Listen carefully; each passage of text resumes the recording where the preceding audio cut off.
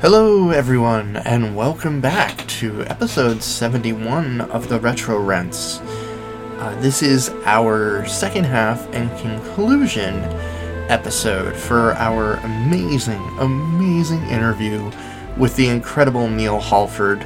I mean, what do you say? We've gotten so much feedback and just so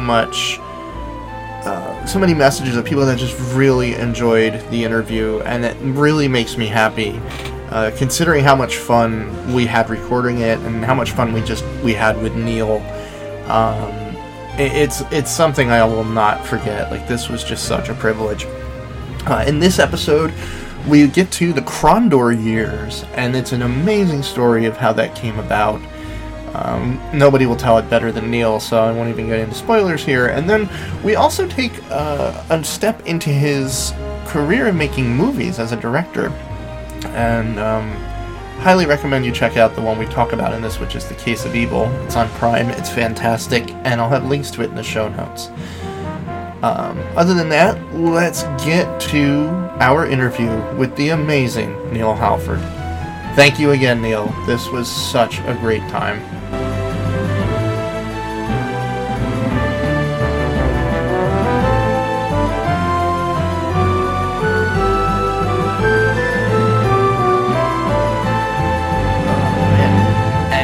Just to obviously we can edit some posts. I'm more than happy to keep going, Neil. If you haven't eaten yet or anything, I'm more than happy to keep going. Well, again, there is something I tell people is if you drop a nickel in me, you get $5 worth, and so it's just a matter of whenever you're ready for me to stop talking, I will stop talking. I'm fine for the moment, but if you guys need a break, I was going to say you may not like the result of that, because this is I'm having so much fun. This is great. So I'm definitely want to keep going, because now we're getting into again, just the rich history of what you've told us already. It's so amazing when you look back, as somebody who played these games. I've always been a very big fan of behind the scenes, on DVDs or learning how something was created, and even as a kid, I would just imagine what it would be like to be in those offices and the environment. And as I got older and started working at what would probably be considered a startup at the time, it started to feel like, oh, this must have been what it was like. But you had said something really interesting, and I think we've heard this now from several people we talked to. One that really sticks in my head, we interviewed Christy Marks, and we were talking to her about Conquest and Longbow, and she said the same thing, that there was no game design Bible back then. You just did it. And it's just wild. So now you're in the Pacific Northwest, and you're getting hooked up with Mr. Feist's Rift Wars saga. Had you heard of it at this point? Had you read it? So I'll walk this back just a little bit and kind of tell you about sort of the origins of all of this other stuff. And so before I got to Dynamics, how this all got started was Jeff Tennell, who was the head of Dynamics at the time, had read the novel Silverthorn by Raymond E. Feist, which is the third. Well, it's third. Well, okay. Third or fourth, depending on whether Magician is split in half or not. Exactly. Yeah. And so, or actually, is this? Well, yeah. So it would be the second if Magician wasn't split. If Magician is, because Magician was originally written as one novel, then later on the publishing house split it into Apprentice and Master. Yep. And then Silverthorn's the third one, and then the third book or the fourth book is Darkness of Sethana. Yeah. So Jeff Tennell had read Silverthorn. He really liked the story, and he said, I think this would make a really fantastic computer game. Mm-hmm. So he talked to Ray Feist, and said, I'd really like to hire you to adapt this game as a book. And Ray's response to that was, you don't want to hire me because you can't afford me.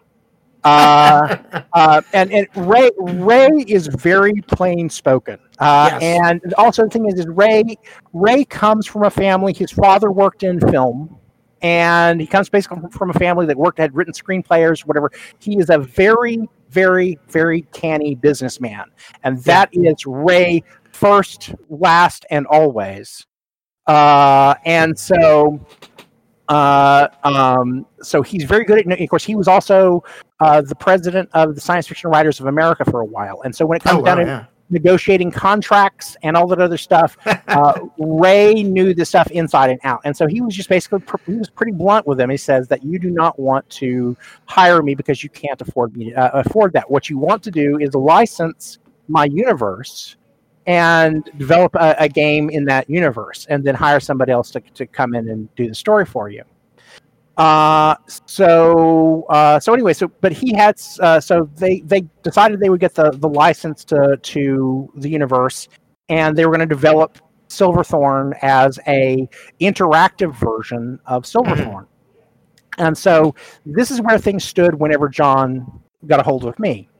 And he brought me up to have a conversation with an interview with he and Jeff, and I could tell you that story, but it's a really long story by itself. It's just suffice to say, it was one of the craziest interviews I've ever had in my life. That it involved running through an airport while doing the interview. You can actually read that story on Neil's blog in the Krondor Confidential. It is a fantastic story.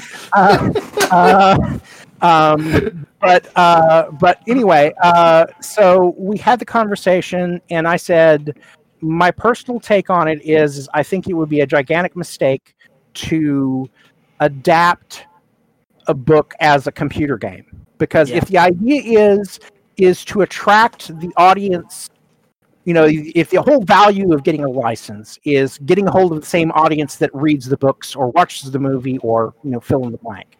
And personally, as from my own standpoint, is I wouldn't want to go out and play a game of a book or a movie that I already know how it's going to end. Yep. Or that I know what's going to happen. So to me, that doesn't really hold a lot of interest for me. I said, what you want to do is create a brand new story set in this universe, so that the people who are coming to it are really excited. Their characters and their places and other things that they recognize. Those are things that hook them into it, but you give them an entirely new narrative. Yep.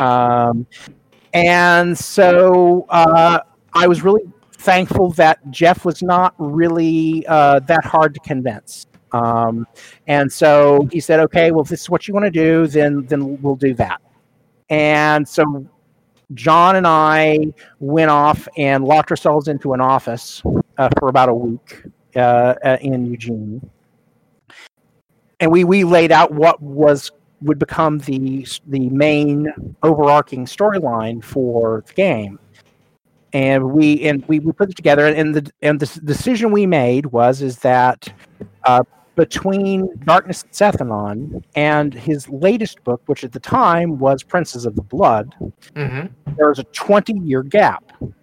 And we said, let's write a new story that takes place exactly in between those two books. And so that way we've got a little bit of time has kind of passed by. And also I wanted to do something because Ray had done something really mean and killed off Locklear in a really awful way. And I said, let's adapt this. Now, at the time that they brought me aboard, I didn't really know Feist Universe. I had seen his name. I mean, he's one of those people you would see on bookshelves, and so there's David Eddings and there's Ray Feist and all of the big fantasy authors that were writing at the time or whatever. And so he's one of these big names out there, but I wasn't really familiar with him other than I'd seen him on bookshelves, except for the fact that I had not realized it, but whenever I was first book. I did not realize, first of all, it had this awful Charon or something on the cover. Yes. Terrible.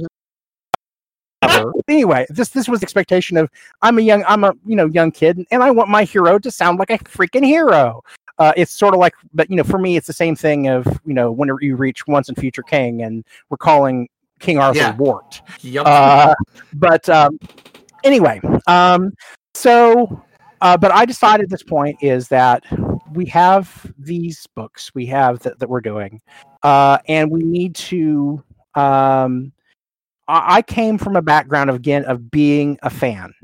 Again, I was a hardcore Star Trek fan, and even though I didn't know Ray's universe, and I wasn't starting off as a hardcore fan of his universe, I said, this is not about me and what I care about. What this is about is I'm being handed the keys to this guy's universe. He has a large international fan base.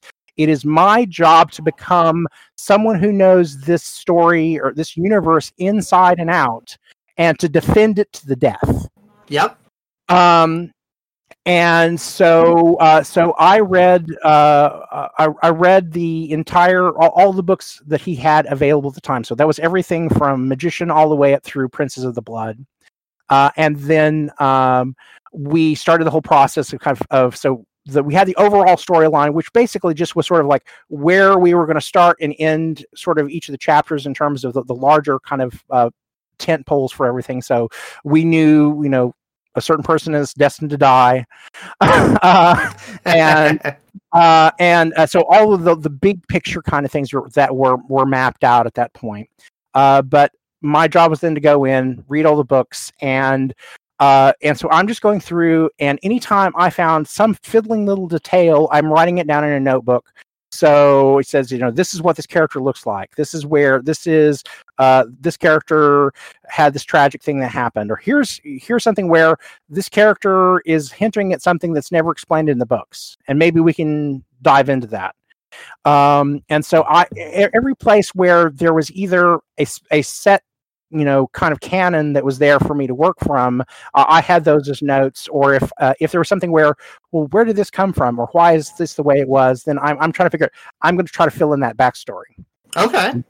Because the way that Ray has things set up, he's writing novels, and you're only in his book for a few hours. Yeah. And and of course, when you're in a computer game, you can go anywhere and you can do anything, which means that there's a lot of stuff that's just sort of, very sketchily explained in some places. You go, well, it can't be sketchily explained because we're going to walk you around in it. Yeah. You're going to be picking this stuff up and doing things. And so I need to know what's there, and definitively so. And so a lot of it was just sort of going in and just peeling back, layers and layers of stuff and figuring out, characters and stories and other things that are going on. One of the big things that's left at the end of Darkness at Sethanon was, okay, so there's this big thing and it's just sitting down there. There were thousands of people who were involved in that battle and nobody knows anything about it. So, is this really safe? Is it how does the kingdom deal with the fact that this is here? Yeah.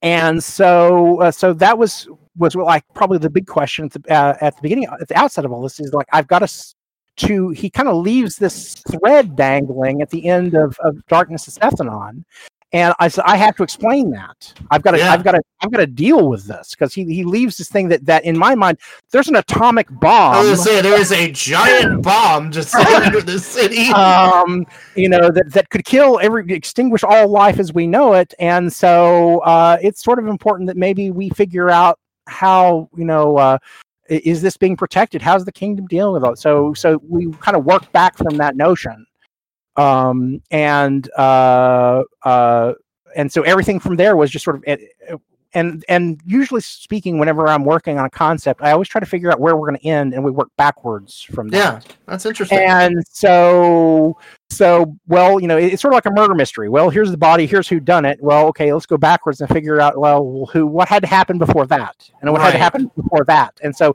it's everything. I tend to treat interactive stories in particular like they're murder mysteries. Here is the end state. Oh, yeah. What are the things that have to happen before you get there? And then back up from that, and then you back up from that, and you back up from that. And then you have to go back and you create connective tissues. Well, in order for that to be true, then you have to explain this. The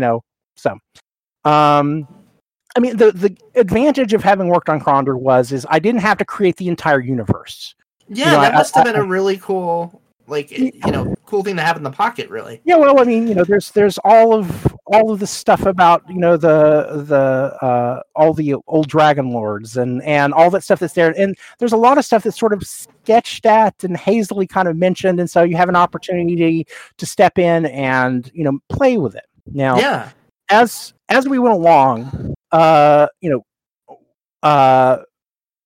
course, it's one of those things that people say, well, it's this great story that's written by Ray Fiasco. Ray helped create the universe. Of course, Ray didn't even create the universe by himself. It was his D&D Thursday Nighters. Yes, his Midkemia Press buddies. Yep. John Everson and those folks who basically created the universe. And Ray eventually said, I want to write a book that's set out here in this little duchy called Cryde. Can I do that? I said, yeah, sure, whatever. Yeah. And his book is set like 1,000 years before the events in the role-playing sessions they had. Oh, wow. And so there's actually this whole little group of people that were involved with the mythology of that universe. And so when it actually came to the story of the game itself, Ray was my only person that I had to answer to. But I occasionally had questions about how does magic work? How does blah, blah, blah work? And so if Ray didn't have an answer to it, then sometimes it would get kicked off to the council, and then they would chew, and I would get another answer back. Oh, wow. And so the one thing that I was really fortunate with, and this has honestly been the great thing about working with Ray, that I never had the same situation ever afterwards working with a licensed property, was that I pretty much had an open door with Ray. That's awesome. In terms of if I had a question, sometimes he was just busy. And so I might send him an email and say, what about X, Y, or Z? And I might not hear a response back from him immediately, but usually I'd get back an answer. A lot of time, which was, Neil, you're an idiot. What the hell are you thinking? And so, but there wasn't a whole lot of that simply because some things were a case of we're developing stuff as we go along, and we didn't have a chance to always kind of check everything. And Ray's most important thing was he just wanted to make sure that the big things were there. Did Jimmy the Hand sound like Jimmy the Hand? Did I not break various other things that he's trying to do in future novels or and so for the most part he was fairly hands off, but like I say, occasionally I'd ask for a piece of advice, and sometimes he would tell me about something that was going on that I didn't really have any other information that would fill in those gaps. Or like I say, occasionally he just said, no, you can't do that. But for the most part, 90% of the time, most of the time it was John and I doing stuff, and primarily just me. Writing the story and coming up with what events were going to happen in stuff. John was he was the producer. He was the one that was making sure that we were doing everything that needed to happen. He was also the person that technically had the lead design title. I didn't have enough experience that I could have been called a lead designer at the time. Sure.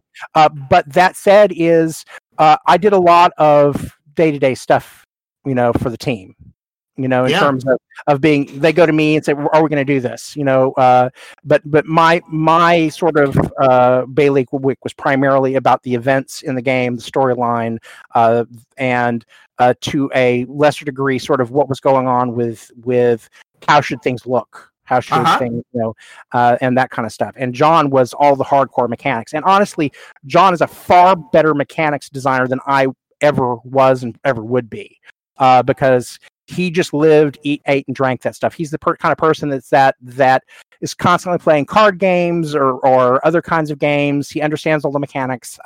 He eats, lives, and breathes that stuff.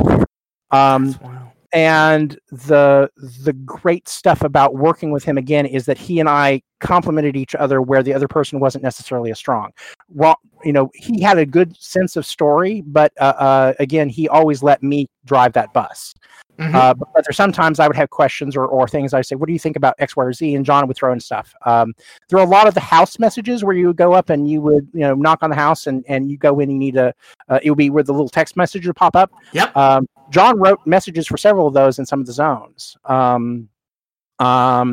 But John people give me credit for this all the time, but it was really John, is the puzzle boxes. Oh, really? John created the mechanics for the puzzle boxes and probably most of the riddles. I did a small handful of them, but most of those were John. So iconic too. It is. And whenever people talk about Krondor, that is one of the first things people talk about are the puzzle boxes. Oh, it's one of my favorite parts. And so, anyway, we had. I just felt really privileged to work with John on the design and work on the, and so I created the system for how resistances and things worked on weapons. And so, this works better against this and this works better against that. And, he messed with the numbers, but I'm the one that basically kind of decided this will be effective against this and that kind of stuff. So, and we always described our game as an adventure game with an RPG element, even though people consider it an RPG, but it's not like we had this really elaborate kind of stats system, not like a lot of other games that are out there. And so we always felt that given our structure, it was basically a book. There was tons of text on the game.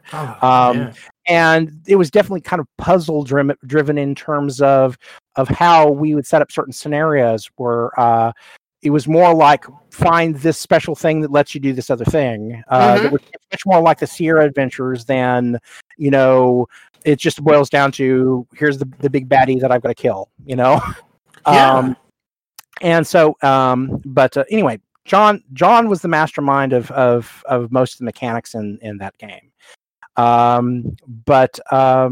We had, of course, a lot of other amazing people. We had a terrific team of programmers. I just some of the nicest, sweetest guys, but also just some of the most brilliant people I worked with.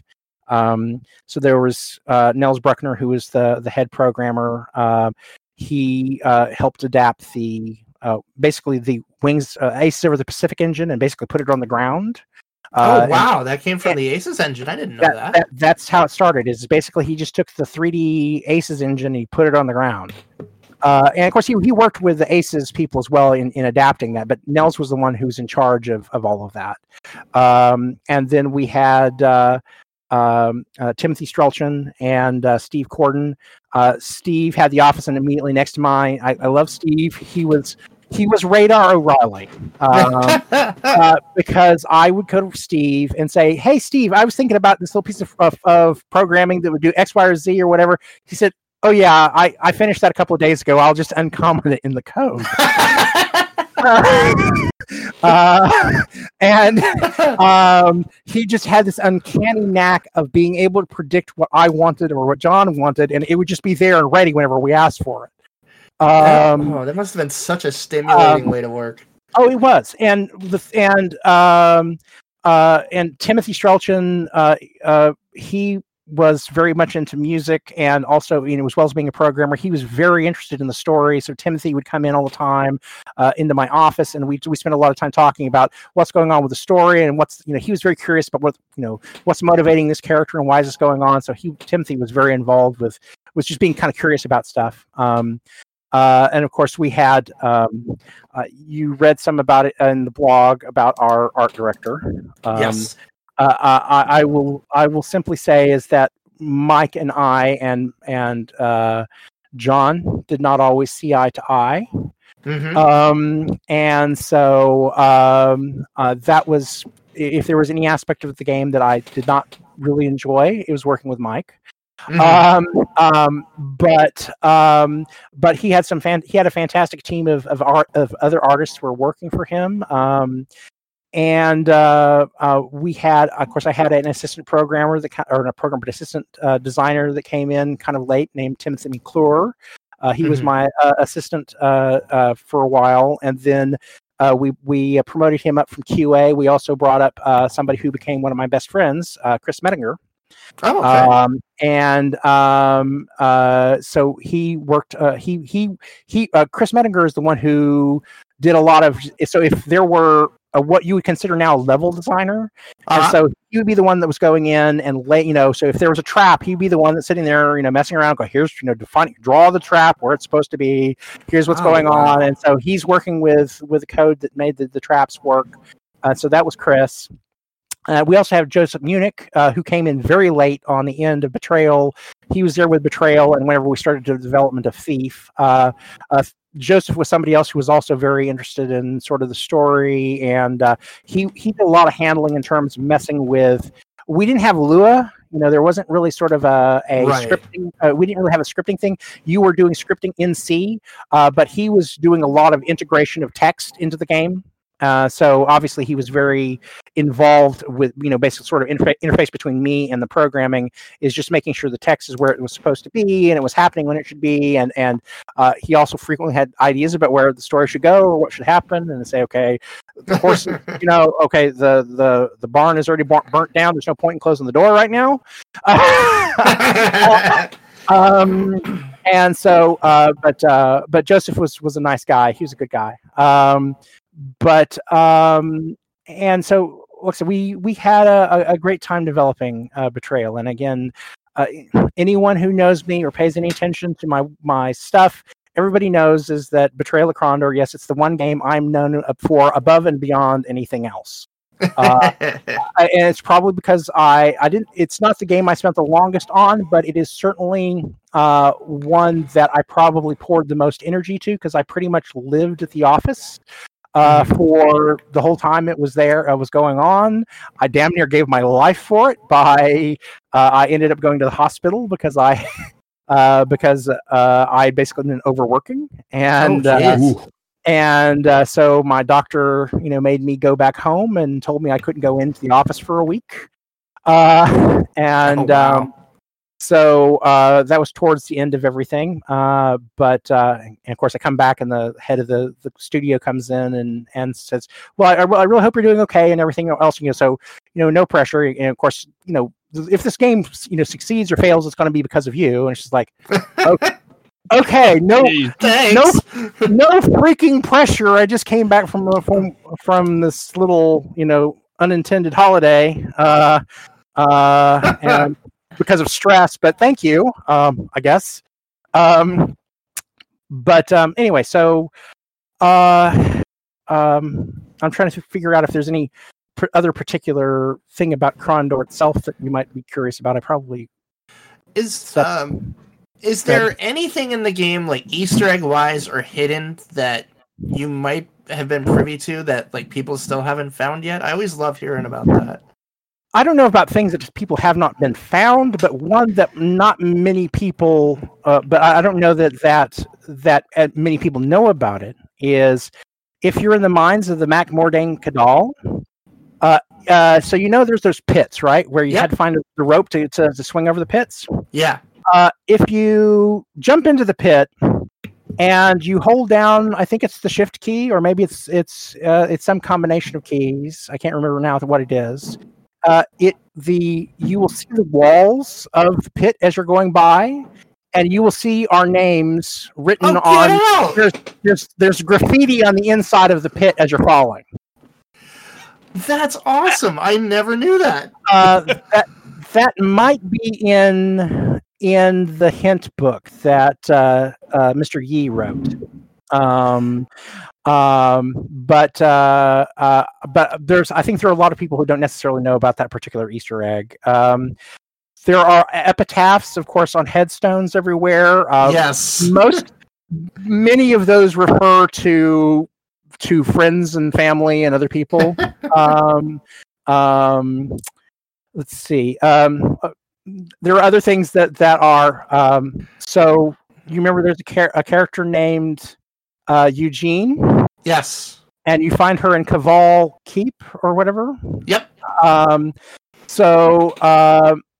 And there's somebody named Corvallis. Well, of course, Eugene is the name of the town that Dynamics is located in. Uh-huh. And Corvallis was a nearby town. Now, there's another story that this is not something that's inside of Betrayal at Krondor.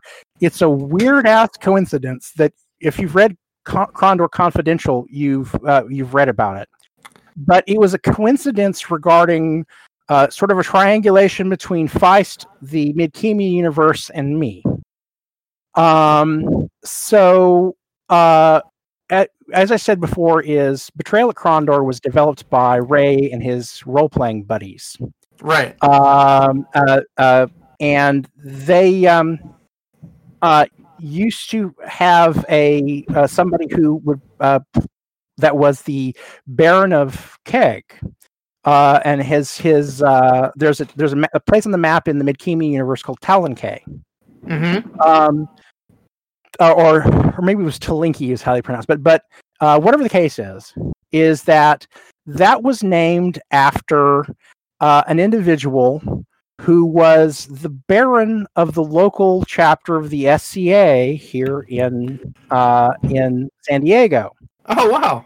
Now, the thing about that is that years later, after I moved away from Eugene, after I did this whole thing and where I later ended up in San Diego, which coincidentally is also where, Ray Feist lives. I was whenever I got here, I would occasionally hear people, they would say, "Your name's Neil Halford?" And I said, "Yes." And he says, "Are you related to the guy who's the head of the SCA here?" I said, "No." Why would you think that? And so it would just be these kind of random comments I would get. So, I used to, something that I sometimes do, which is I got from my father, is whenever I am visiting a new place or whenever I move to a new place, I'll open up the phone book and look for anyone who has my last name, just out of curiosity. So not too long after I got to San Diego, I discovered that there was somebody in the phone book whose last name was Halford. And so we kind of were talking on the phone. He says, "I think you should come down and talk to me."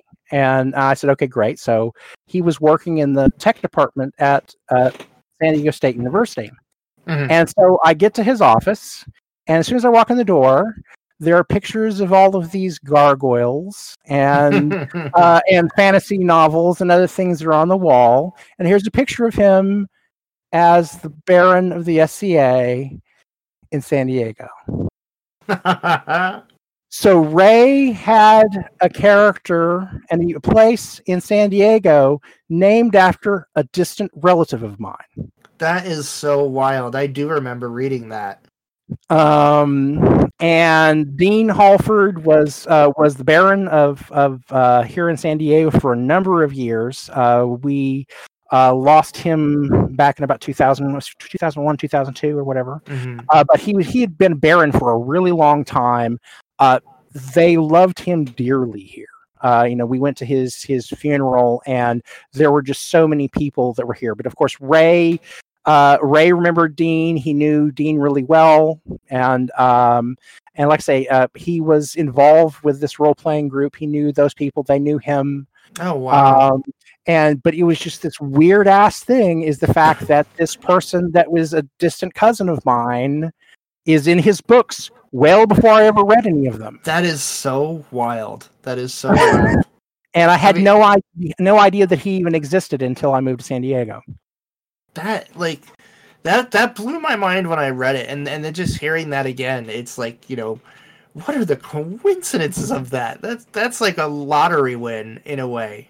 Yeah, and I was so blessed and lucky to meet Dean or whatever, because in my kind of family, I didn't necessarily know a lot of people that were necessarily much like me, and there's not many people that could have been much more like me than Dean. And so he was probably in his 60s or so, mid to late 60s whenever I got to know him out here. And like I say, he'd been stuck in a wheelchair since he was like 13 years old. Wow. But like I say, it's really fantastic because I'm so blessed that I got a chance to get to know him, but also just this finding out there was this weird cosmic connection between us was just surreal. That's wild. That's just mind blowing. It's one of those two. Like, I think everybody kind of has that, fantasy in a way where it's like you meet a family member you didn't know you had that you have like a shit ton in common with. Like, at least it's one of mine, because like you, I mean, I'm probably the only one of my family that is like the geek that I am, and well, I've the one wonderful thing about the geeks having taken over is I found out over the past several years is the fact that I've had closet geeks in my family for years, and it's taken sort of all of popular media sort of becoming overcome with nerdy things for them to finally admit. So I had all these Whovians in my family go, I thought I was the only freaking one. You guys always just treat me like I was a weirdo because I was traipsing around in a multicolored scarf and all this other stuff whenever I was in junior high. And back before Doctor Who was cool. At least in the United States. Man. But anyway, that was kind of a wonderful little thing, and like I say, that's another thing, a connection to Krondor that especially makes me love it, simply because just finding out that there was this familial connection to this even before the game ever happened. That's so wild. Yeah, I mean, just going back a little bit into Krondor and the writing. Sure. I remember I was probably 11 or 12 when Krondor came out, and I hadn't read the books. I was completely ignorant of the universe, and became completely lost in this game. Just loved it, and to me, like I don't remember having played a computer game at that point. Maybe the Ultimas, but this was one where I was like, there is so many, like you said, layers. There was so many layers. It was so deep. And then, a month into it, all of a sudden I realized, oh my God, there's books based on this.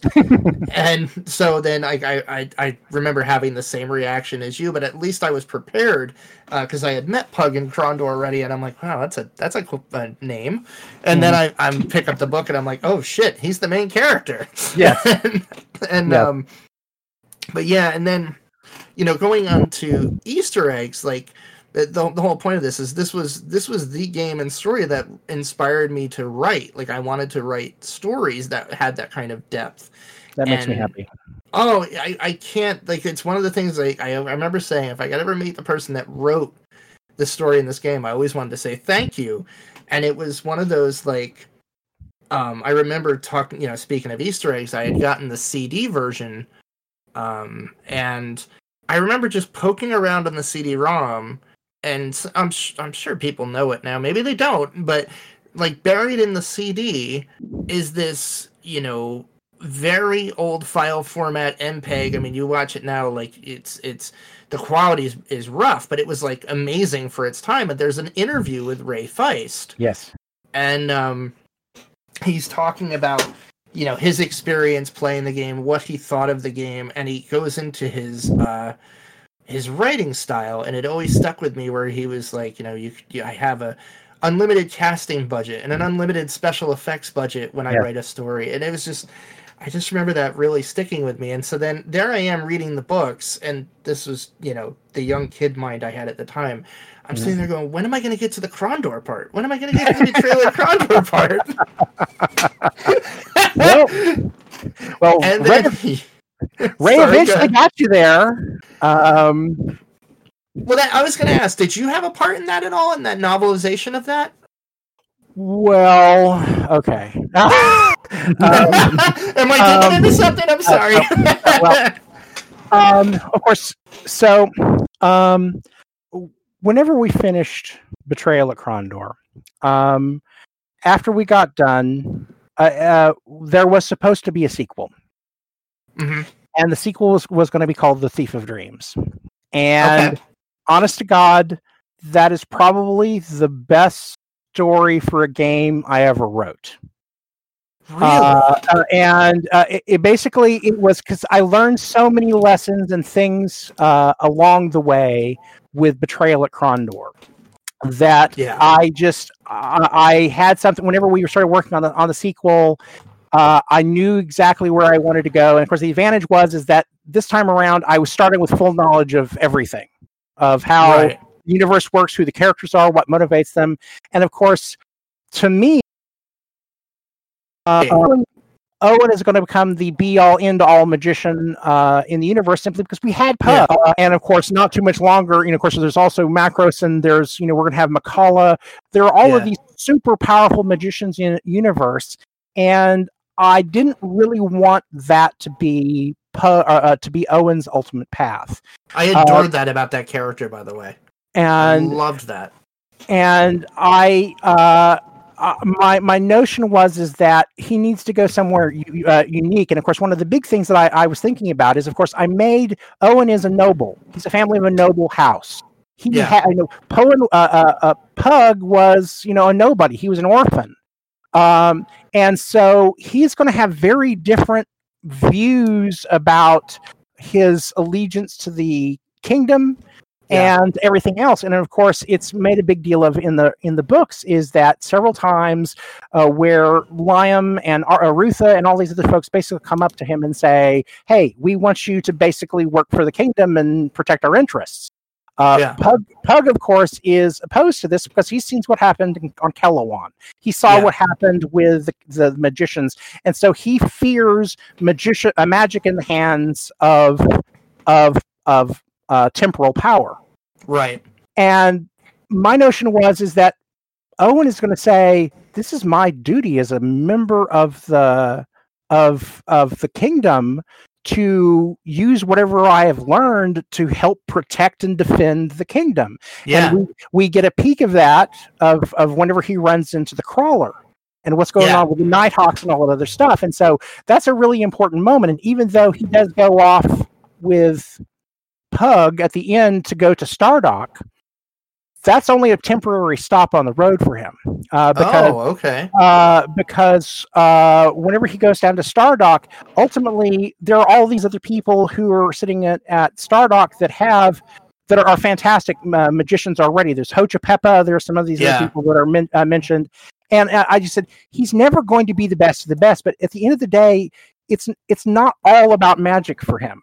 It's and what's more important to him is he wants to be his own person. He wants to be effective. He wants to be accepted by his family. He wants to be accepted by the kingdom.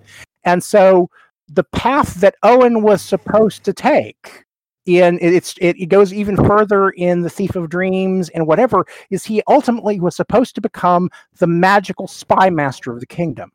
Oh, I love that fate for him. And so Thief of Dream was going to take him further down that story. It was going to take place in partially in the Eastern Kingdom. We were going to meet Liam, but you're also going to meet Owen's family. There's a big scandal that happens with his family in the Eastern Kingdom, and he ends up on a mission that takes him down into Greater Kesh. Oh my God. And we would have basically a follow-up with the Crawler and all that other stuff. Right? So that's where it was supposed to go, and I would have loved to have seen that. And this was the story. So we'd started with Thief of Dreams, and of course there would have been a sequel after that when he finally sort of reaches. We would have a proper trilogy, right? And so anyway, so we wrote the story for Thief of Dreams. There was a whole bunch of politics, which unfortunately ultimately killed the Thief of Dreams, and. Of course, I took it to Ray. He and I met and at Worldcon, sat down, and Ray told me point blank. He says, "Neil, if you don't do this, if this doesn't end up becoming a game at some point, then I'm going to do it as a book." Oh wow! So, anyway, the cancellation happens. Then there's the whole thing that happens with Return to Krondor, which is a whole other little story. I'm actually going to be writing.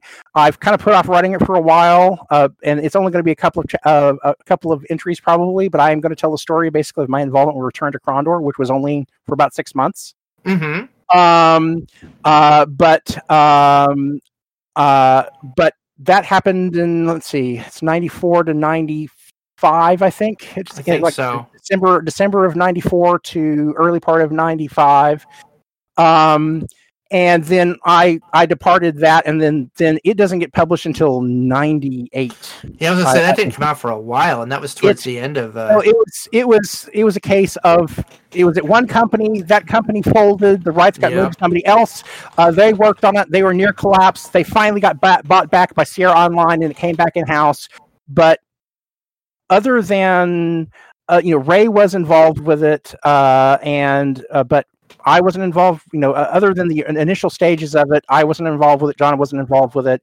It went through a handful of different people, totally different approach. They didn't really have any honor for what we had done in Betrayal. Yeah, it wasn't my favorite game. I'll just say that. And so anyway, we'll move past that to what happens when the book is coming out. So I used to read, I read Locus Magazine, which is sort of it's sort of the newsletter for science fiction and fantasy writers. And so if you want to find out what's going on, and so they usually have here's the books that are coming out, here's interviews and stuff, and then they usually have a area where they say, here are books that have just been sold or bought or what have you. So I'm going through blah, blah, blah, blah, blah. Oh, and so Raymond D. Feist was just paid 6 figures for Krondor the Betrayal. And which will be a book, a new trilogy of books that are set or whatever. Ray never contacted me. Oh wow! He didn't tell me, and so like I say, it's at the end of the day, it's his universe. Sure. Whenever we license it, and of course, the hard thing about whenever you create a game for somebody else, for a licensee, at the end of the day, whatever you create belongs to the licensee. Yeah, it's their stuff. Yeah, it belongs to their stuff. It's like you could write the greatest Star Trek novel in the history of whatever, but whenever you are done with that, is whatever characters and situations you've written belongs to Star Trek. Yep. And so you can't do anything with that stuff, and you don't have any say in it, and you don't necessarily, you might get royalties from that book, but if it gets reused in something else, you have no say. You get nothing from that. So the notice comes out about Krondor the Betrayal coming out, and I'm hurt. Yeah. Because at least I'm planning to do this before I write it and sell it would have been nice. Yeah. Even just a heads up. And I totally get it. And particularly since he's using main characters that I created. And the one thing that at least Ray does is he does put a thank you to myself and to John Cutter at the beginning of the book. Okay. And so we're in the thank you and the acknowledgments, and he writes a thing basically saying, Neil and John wrote this story at the beginning. Okay. So that was a little bit of solve to the situation, but at the time when it happened, I was not happy. Sure. And I was particularly not happy when in the later books also continued to have characters from Betrayal at Krondor in them that I had created that basically had been minor characters in the game that showed up in his later books. Yeah. And so anyway, for quite a while, that was I didn't want to talk to Ray. And I wasn't super happy with the situation. I mean, over the passage of time, I'm a lot less upset about it. I understand this is sort of the situation whenever whenever you do work for hire. But one of the things that kind of sticks in my craw is that over the year is Ray has had other people write in his universe as books or short stories. I was never offered that opportunity. Oh, that's a bummer because I'm telling you, like, that was one of the best stories in that universe. And I'm not just saying that because you're here. But it's just like, okay, I get that whatever, but it would have been nice whenever you did like Honored Enemy, I think was something. Yeah. That if he'd given me a shot to at least come in and write a short story or whatever, but so like I said, it's been a sore point for me for a long time. Yeah. But I understand why it is the way that it is. But all of this said, let's just say that the work that I did on The Thief of Dreams was not for naught. Because you have my attention. And so a lot of the ideas and elements and things that are in Krondor is that if I decided to write a novel about a spy master and set it in a fantasy universe or what have you, I can change the name, scratch off the serial numbers, and nobody can say boo to me about it. If it's not in Midkemia, if it's not whatever.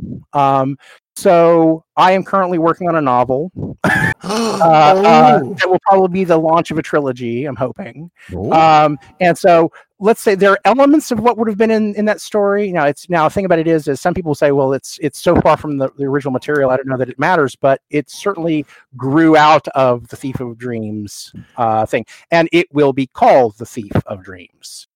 Yes. So anyway, so there is more storytelling coming from me. You're going to probably have a long wait for it, simply because I have been world building on this for years. Oh my God, I'm so excited. And there will be a novel and maybe a trilogy, and if I get people excited about it, I would really love it if I could ultimately turn this into a computer game. And so, but if I license it, I'm going to be the lead designer on it. So anyhow, not to get people. So, like I said, that's going to be a long way down the road. At least it's not going to be happening this year. But I am currently writing that novel. If you like the things that I have done as a storyteller, maybe this, and so this will be the thing that comes closest to what I did with Krondor, because I've I know there's other stuff that you've seen that I've done. So I've worked on short films. I have my audio drama series that I'm doing right now. Those have different kind of directions. My short films are sort of horror films. My Uncharted Region stuff are sort of the Twilight Zone and that kind of stuff. It's so good. But the you like the Uncharted Regions? I loved it. I'm a big Twilight Zone fan. And that was like coming back home. It was great. So the episode that I shared with you was one of the stories that didn't get produced from the original series. You mentioned that, yeah, yes. In the beginning. Well, I recognize the title. Yeah, it's Haven. Yeah. And that stars John Billingsley from Star Trek Enterprise. He plays Dr. Phlox or whatever. The rest of the cast are local actors that are here in San Diego. One of the other actors in it was recently in Mank, which made a big splash here recently. Yeah. So the guy who plays Thorpe in that one he was in Mank. He also is in a movie that's coming out that's also supposed to be Oscar bait. That's about Billie Holiday. Ooh. And so, but yeah. So I've got several things sort of in the pipeline, but if Krondor is your thing, if sort of fantasy is your thing, I think Thief of Dreams will be the thing that you will. It will be a very different kind of take. It's not elves and dwarves and that sort of thing, but it is definitely fantasy. And magic is definitely involved. Spycraft is definitely involved.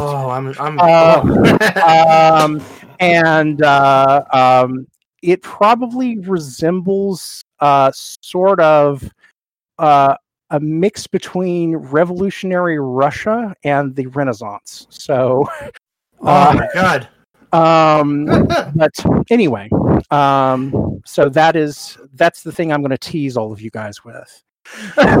I cannot wait, and just make us one promise, Neil. No. Okay, promises are dangerous. What promises am I making for you here? Don't pull a Winds of Winter on us. Well, I will probably write the first book as if it is a standalone book. Okay, and it's one of those things that if people's in three, Alana, really great selling fantasy author, and she's the first time I've had a big sort of fantasy author reach out to me and tell me, that Krondor was influential. That's on so them. Cool. And I think she was just a little bit older than you whenever Krondor came out, and of course her, like many other people, is I broke her heart by killing her. I'm telling you. Sorry. Spoiler. Oh, it's well beyond spoiler limit. Yeah. That was so great, though. It was such a great ending. But it's been kind of fun because this is someone that was sort of inspired by Krondor, and she's now sort of become a mentor for me.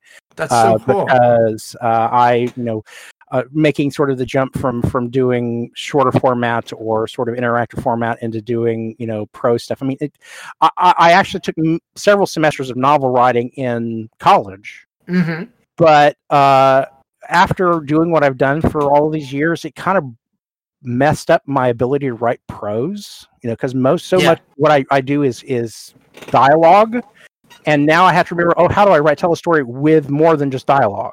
And so I'm reading several authors that are sort of my influences to kind of get my sea legs back, and so Ilana's books are certainly one of them that I would that I'm reading, but Tad Williams is probably my Tad Williams and Guy Gavriel Kay. Those are my two authors that are on my.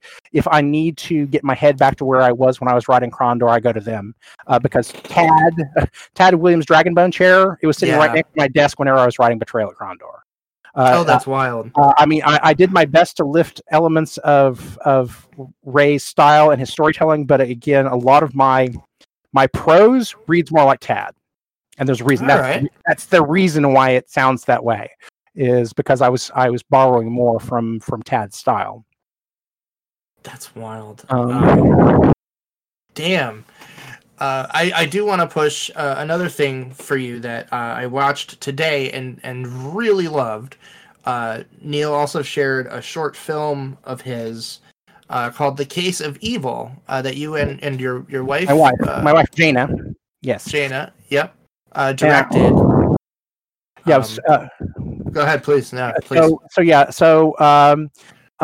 My in addition to the many other things that I do is my wife and I are both independent filmmakers.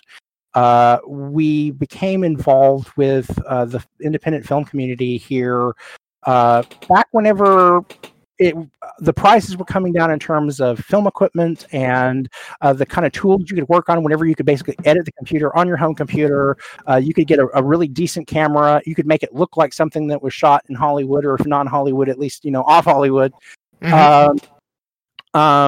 And so I started going to the San Diego Filmmakers Meeting, which is a semi-professional organization that's made up of both amateurs, people who are student filmmakers and other folks, but also people who work in Hollywood. And of course, they live in San Diego, though.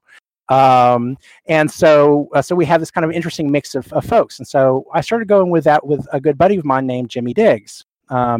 Jimmy is best known to a lot of people because he was a freelance screenwriter who worked on both Star Trek Deep Space Nine and Star Trek Voyager. Oh, wow. And so Jimmy and I became buds after kind of appearing on panels together at conventions here in Southern California. And so then we later sort of became writing and pitching partners. And so we pitched Star Trek Enterprise together.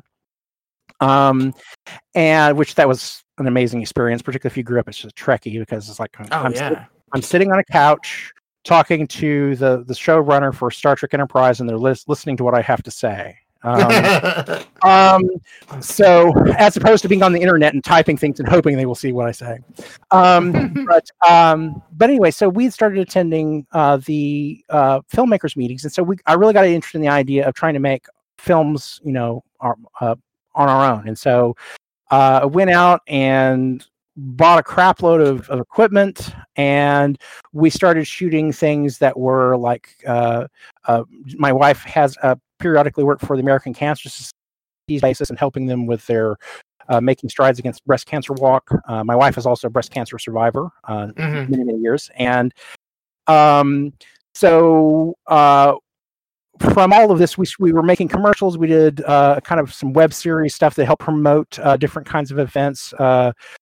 And out of that, we decided we were going to start making some narrative stuff. And so after an abortive attempt to try to make a feature film, which exploded in our faces. Because naturally, I decided the first big thing I'm going to do is do a feature film. Okay, yeah, sure.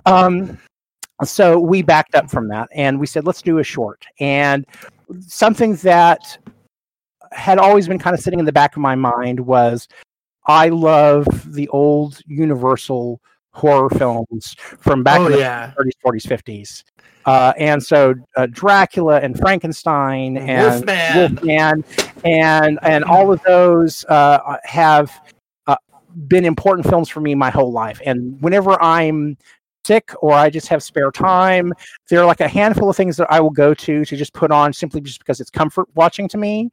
And so those things are going to be either episodes of old Star Trek, episodes of classic Doctor Who, and the other thing are Universal horror films. And ironically enough is that whenever I'm really sick and if I'm laying on the couch, what I'll do is I'll put on an old Universal horror film, and for whatever reason that just relaxes me and puts me right to sleep. I'm just relaxed. I feel like I'm comfortable. I'm in my space, right? Yep. So anyway, I've been obsessed for a number of years with making a Universal horror film myself. And my wife and I had actually pitched an idea for a web series a number of years back that was not necessarily in that vein, but it was about sort of the blues and horror. And this was called Scratch. And we were. I would say this reminds me of the old Scratch story. What I watched. Yeah, and so this was kind of an outgrowth out of that. So we decided we had this big ambitious plan for this series called Scratch, which was going to be a web series. But in the long term, it was just too expensive and too elaborate for us to kind of nail down. So I got a challenge whenever we attend our several local film festivals. We're actually sponsors of the International Mobile Film Festival. So if you shoot films on mobile phones and you'd like to get into a festival, go check out the International Mobile Film Festival. What a neat idea. There's a friend of mine who that's her festival, but my wife and I sponsor it through our production company, which is Swords of Circuitry Studios. But there's another horror film festival here in town called Horrible Imaginings, and Horrible Imaginings director Miguel and I had become friends over the years. And so one time I was actually up there promoting something that my friend Jimmy had shot, and I was supposed to be introducing him. But while I'm getting ready to introduce them, Miguel, who's the director of the film festival, yells at me, "Neil, you owe me a film." Because I'd been talking to him about shooting something, and I said, okay, I obviously can't do it for you right now, but I will give you a film. And so the next year came around, we didn't have anything ready in time. So the year after that, about a month before the deadline for us to turn in something for the film festival, I just had this idea. I said, I'm going to take this idea that we had for this other series, but I'm going to take it back in time. I'm going to set it in the 40s, and I want to shoot it black and white, and we want to do this noir horror film as if it was a shot back in that time period, and shoot it as though it was a race film, because there were race records and race films, and so these were films that were shot primarily for African American audiences. Would not have been seen by larger audiences. So imagine there had been a Universal that was shooting horror race films. Oh wow! Back in this time period, and so that was sort of the overall thing that we started off with. And so it was going to have an African American, lead. We were going to tell a story, and of course, if we're going to talk about the blues and we're going to talk about the horror, then it needs to have an African American lead, and so that's sort of the seed out of which this particular story grew. And so it was kind of a crazy shoot, because at the same time that we were shooting this, I was also shooting a documentary with a friend of mine, Larry Nemechek. He's known as Dr. Trek. He's one of the biggest experts on Star Trek. He and his wife actually wrote one of the episodes for Star Trek Voyager, but I've known him since we growing up in Oklahoma City, or whenever we went to the same science fiction club in Oklahoma City. So we were planning to do this, but I was also having to make trips to Houston periodically to shoot our documentary, and so that was going on at the same time. this was going on. But so we had the script together. I wrote it for a buddy of mine, Merrick McCarthy, who now is kind of blown up. He's on all kinds of stuff. He's on Scandal. He was on recently Saved by the Bell. He's been on some other stuff. Oh, wow. But his career has definitely been going some places. But I wrote it knowing, that I'd write it for him because I knew he would be perfect for the part. I had some friends of mine who had this old house that was down in an older part of San Diego. It's this really it's cool. Atmospheric, creepy kind of house. And so I just called them up and said, hey, I'd like to make this film. I'm looking for something that's kind of creepy and atmospheric. And the response was, thank you. But Crystal and her hubby are just really some of the dearest, sweetest people. And they said, sure, if you want to come in and film this, we'll hand you the keys to the house and let you do whatever you want to with it. That's awesome. And so I cast our lead actor, Merrick. Then there was a lady by the name of Rebecca Saucedo, who she was best friends with the makeup artist, because I was looking. There's a second part where I need a kind of. I was looking for a sort of voodoo kind of priestess to play a part, and originally I was looking for an African American lady to play the part. But she said, "Well, how about someone who is Mexican or Spanish and coming from sort of a Santeria kind of thing?" I said, "Well, that could possibly work." So she came in we were just going to have a sit down meeting, and kind of talk and meet her and see what she would be like. And she sits down at the table, and she, without prompting, begins to do the little speech that's given in The Wolfman. Oh, wow. She knows it from memory. She knows it cold because it was her favorite film when she was a little girl. Oh my God, that's so cool. So I just looked at her and said, okay, you're hired. You're hired, because she was channeling Maria Openskaya from The Wolfman perfectly. And I said, that's okay. So cool. And so like I said, totally changed my notion of what that character was going to be like.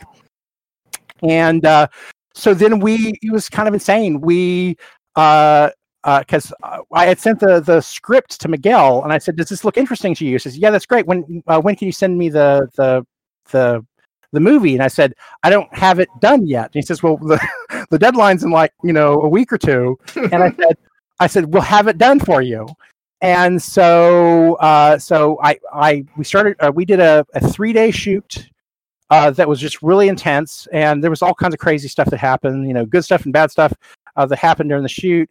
And then I had to go to Houston, and I had to come back to actually start cutting it and do the special effects and the music. A good friend of mine that I had known since high school, who I also was the only time I've performed with synthesizers and everything on stage was with my buddy for his senior recital at college at OU.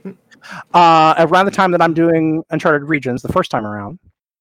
And so I contacted him and I said, I need someone to do the soundtrack for this. I need someone. Do you have a theremin? Because I said, we're going to do a movie set in a Universal horror movie, and we need a theremin. And so do you know someone who could do that? And he says, I have a theremin and I can do it for you.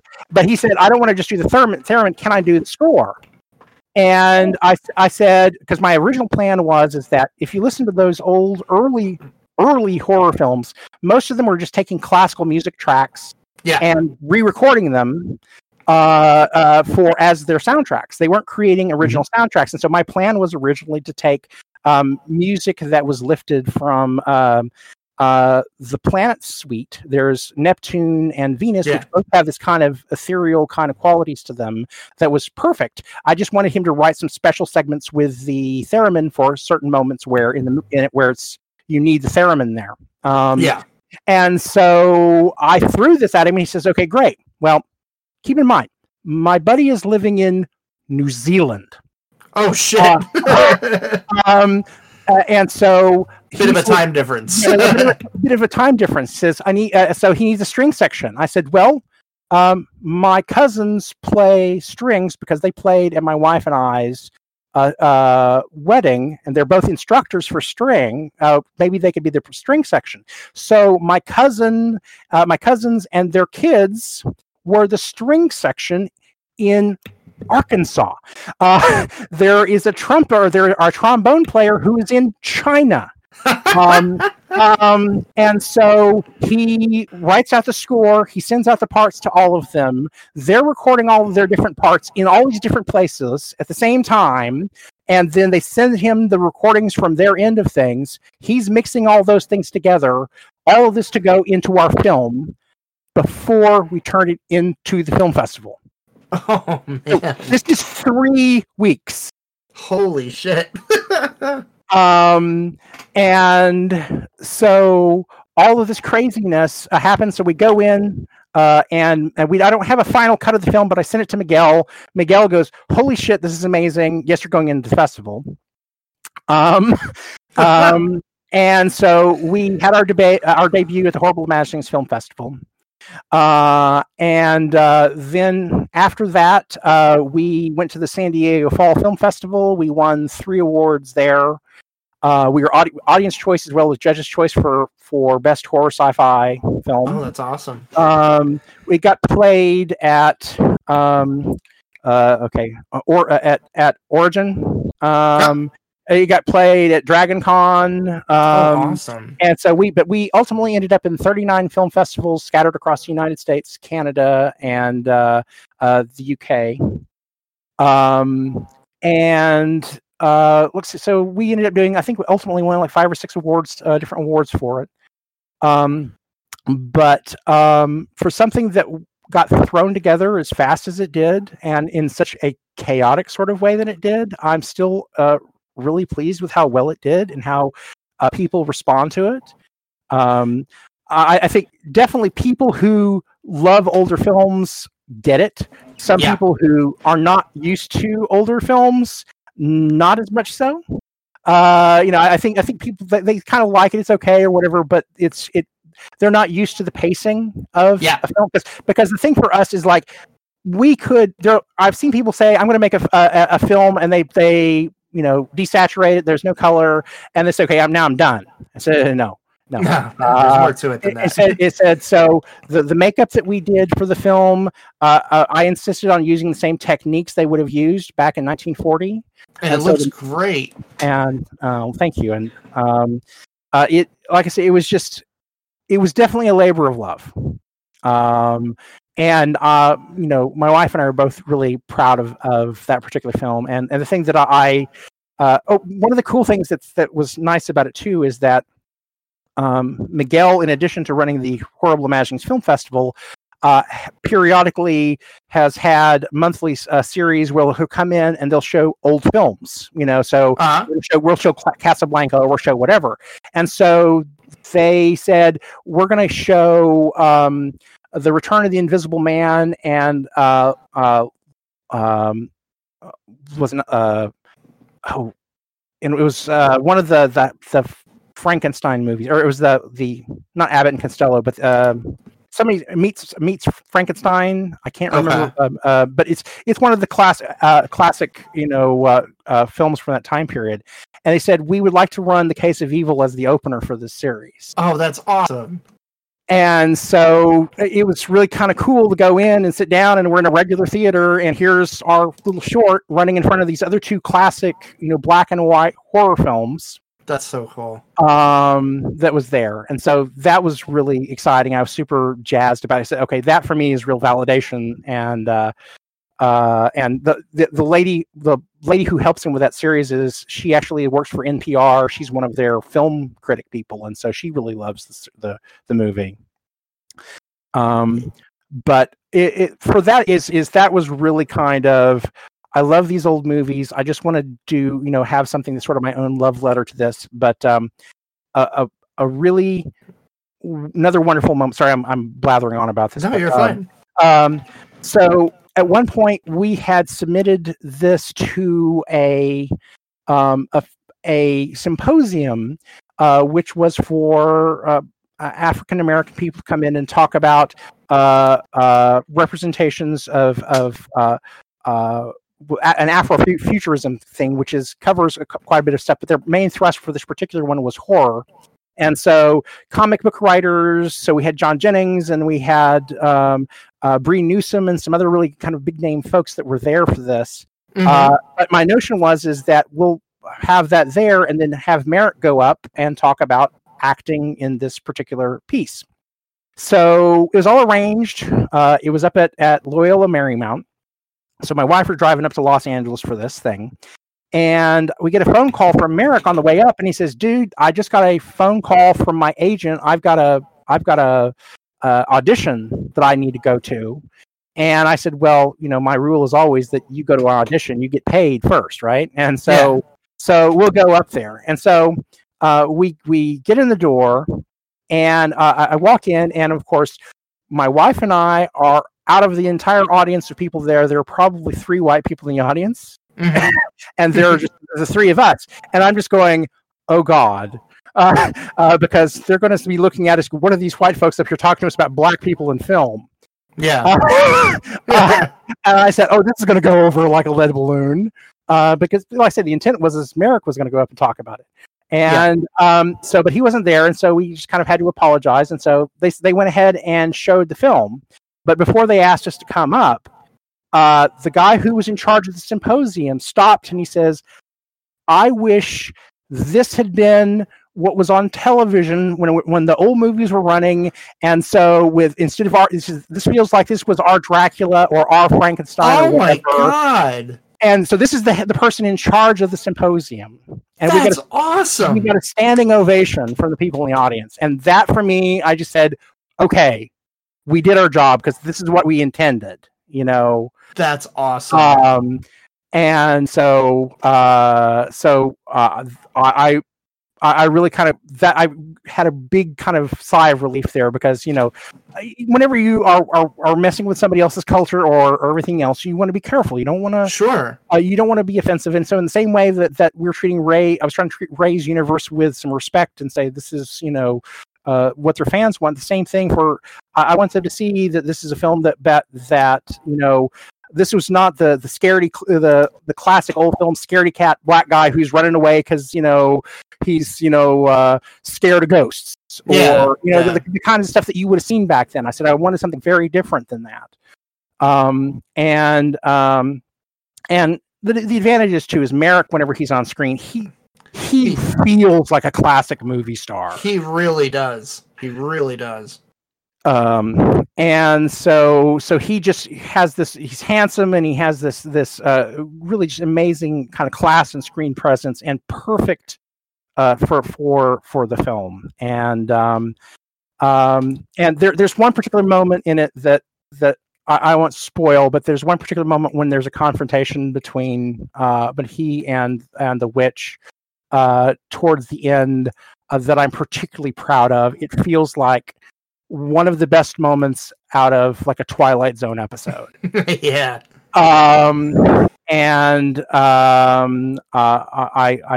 truly love that one. So anyway, I really appreciate you sending that to us, and I just checked. It's if you have Amazon Prime, you can go watch it. You can go watch it right now. It's called The Case of Evil. It's a short film. I think it's like 11-minute runtime. Yep. And it was awesome. Like I sat on my lunch break today and just watched it. I'm like, they don't make movies like this anymore. Like I loved stuff like that, and it just hearing the story behind it just makes it that much more special, and you can definitely see the love that went into it, and it was really great. I wanted to say thank you for sharing that. We enjoyed it.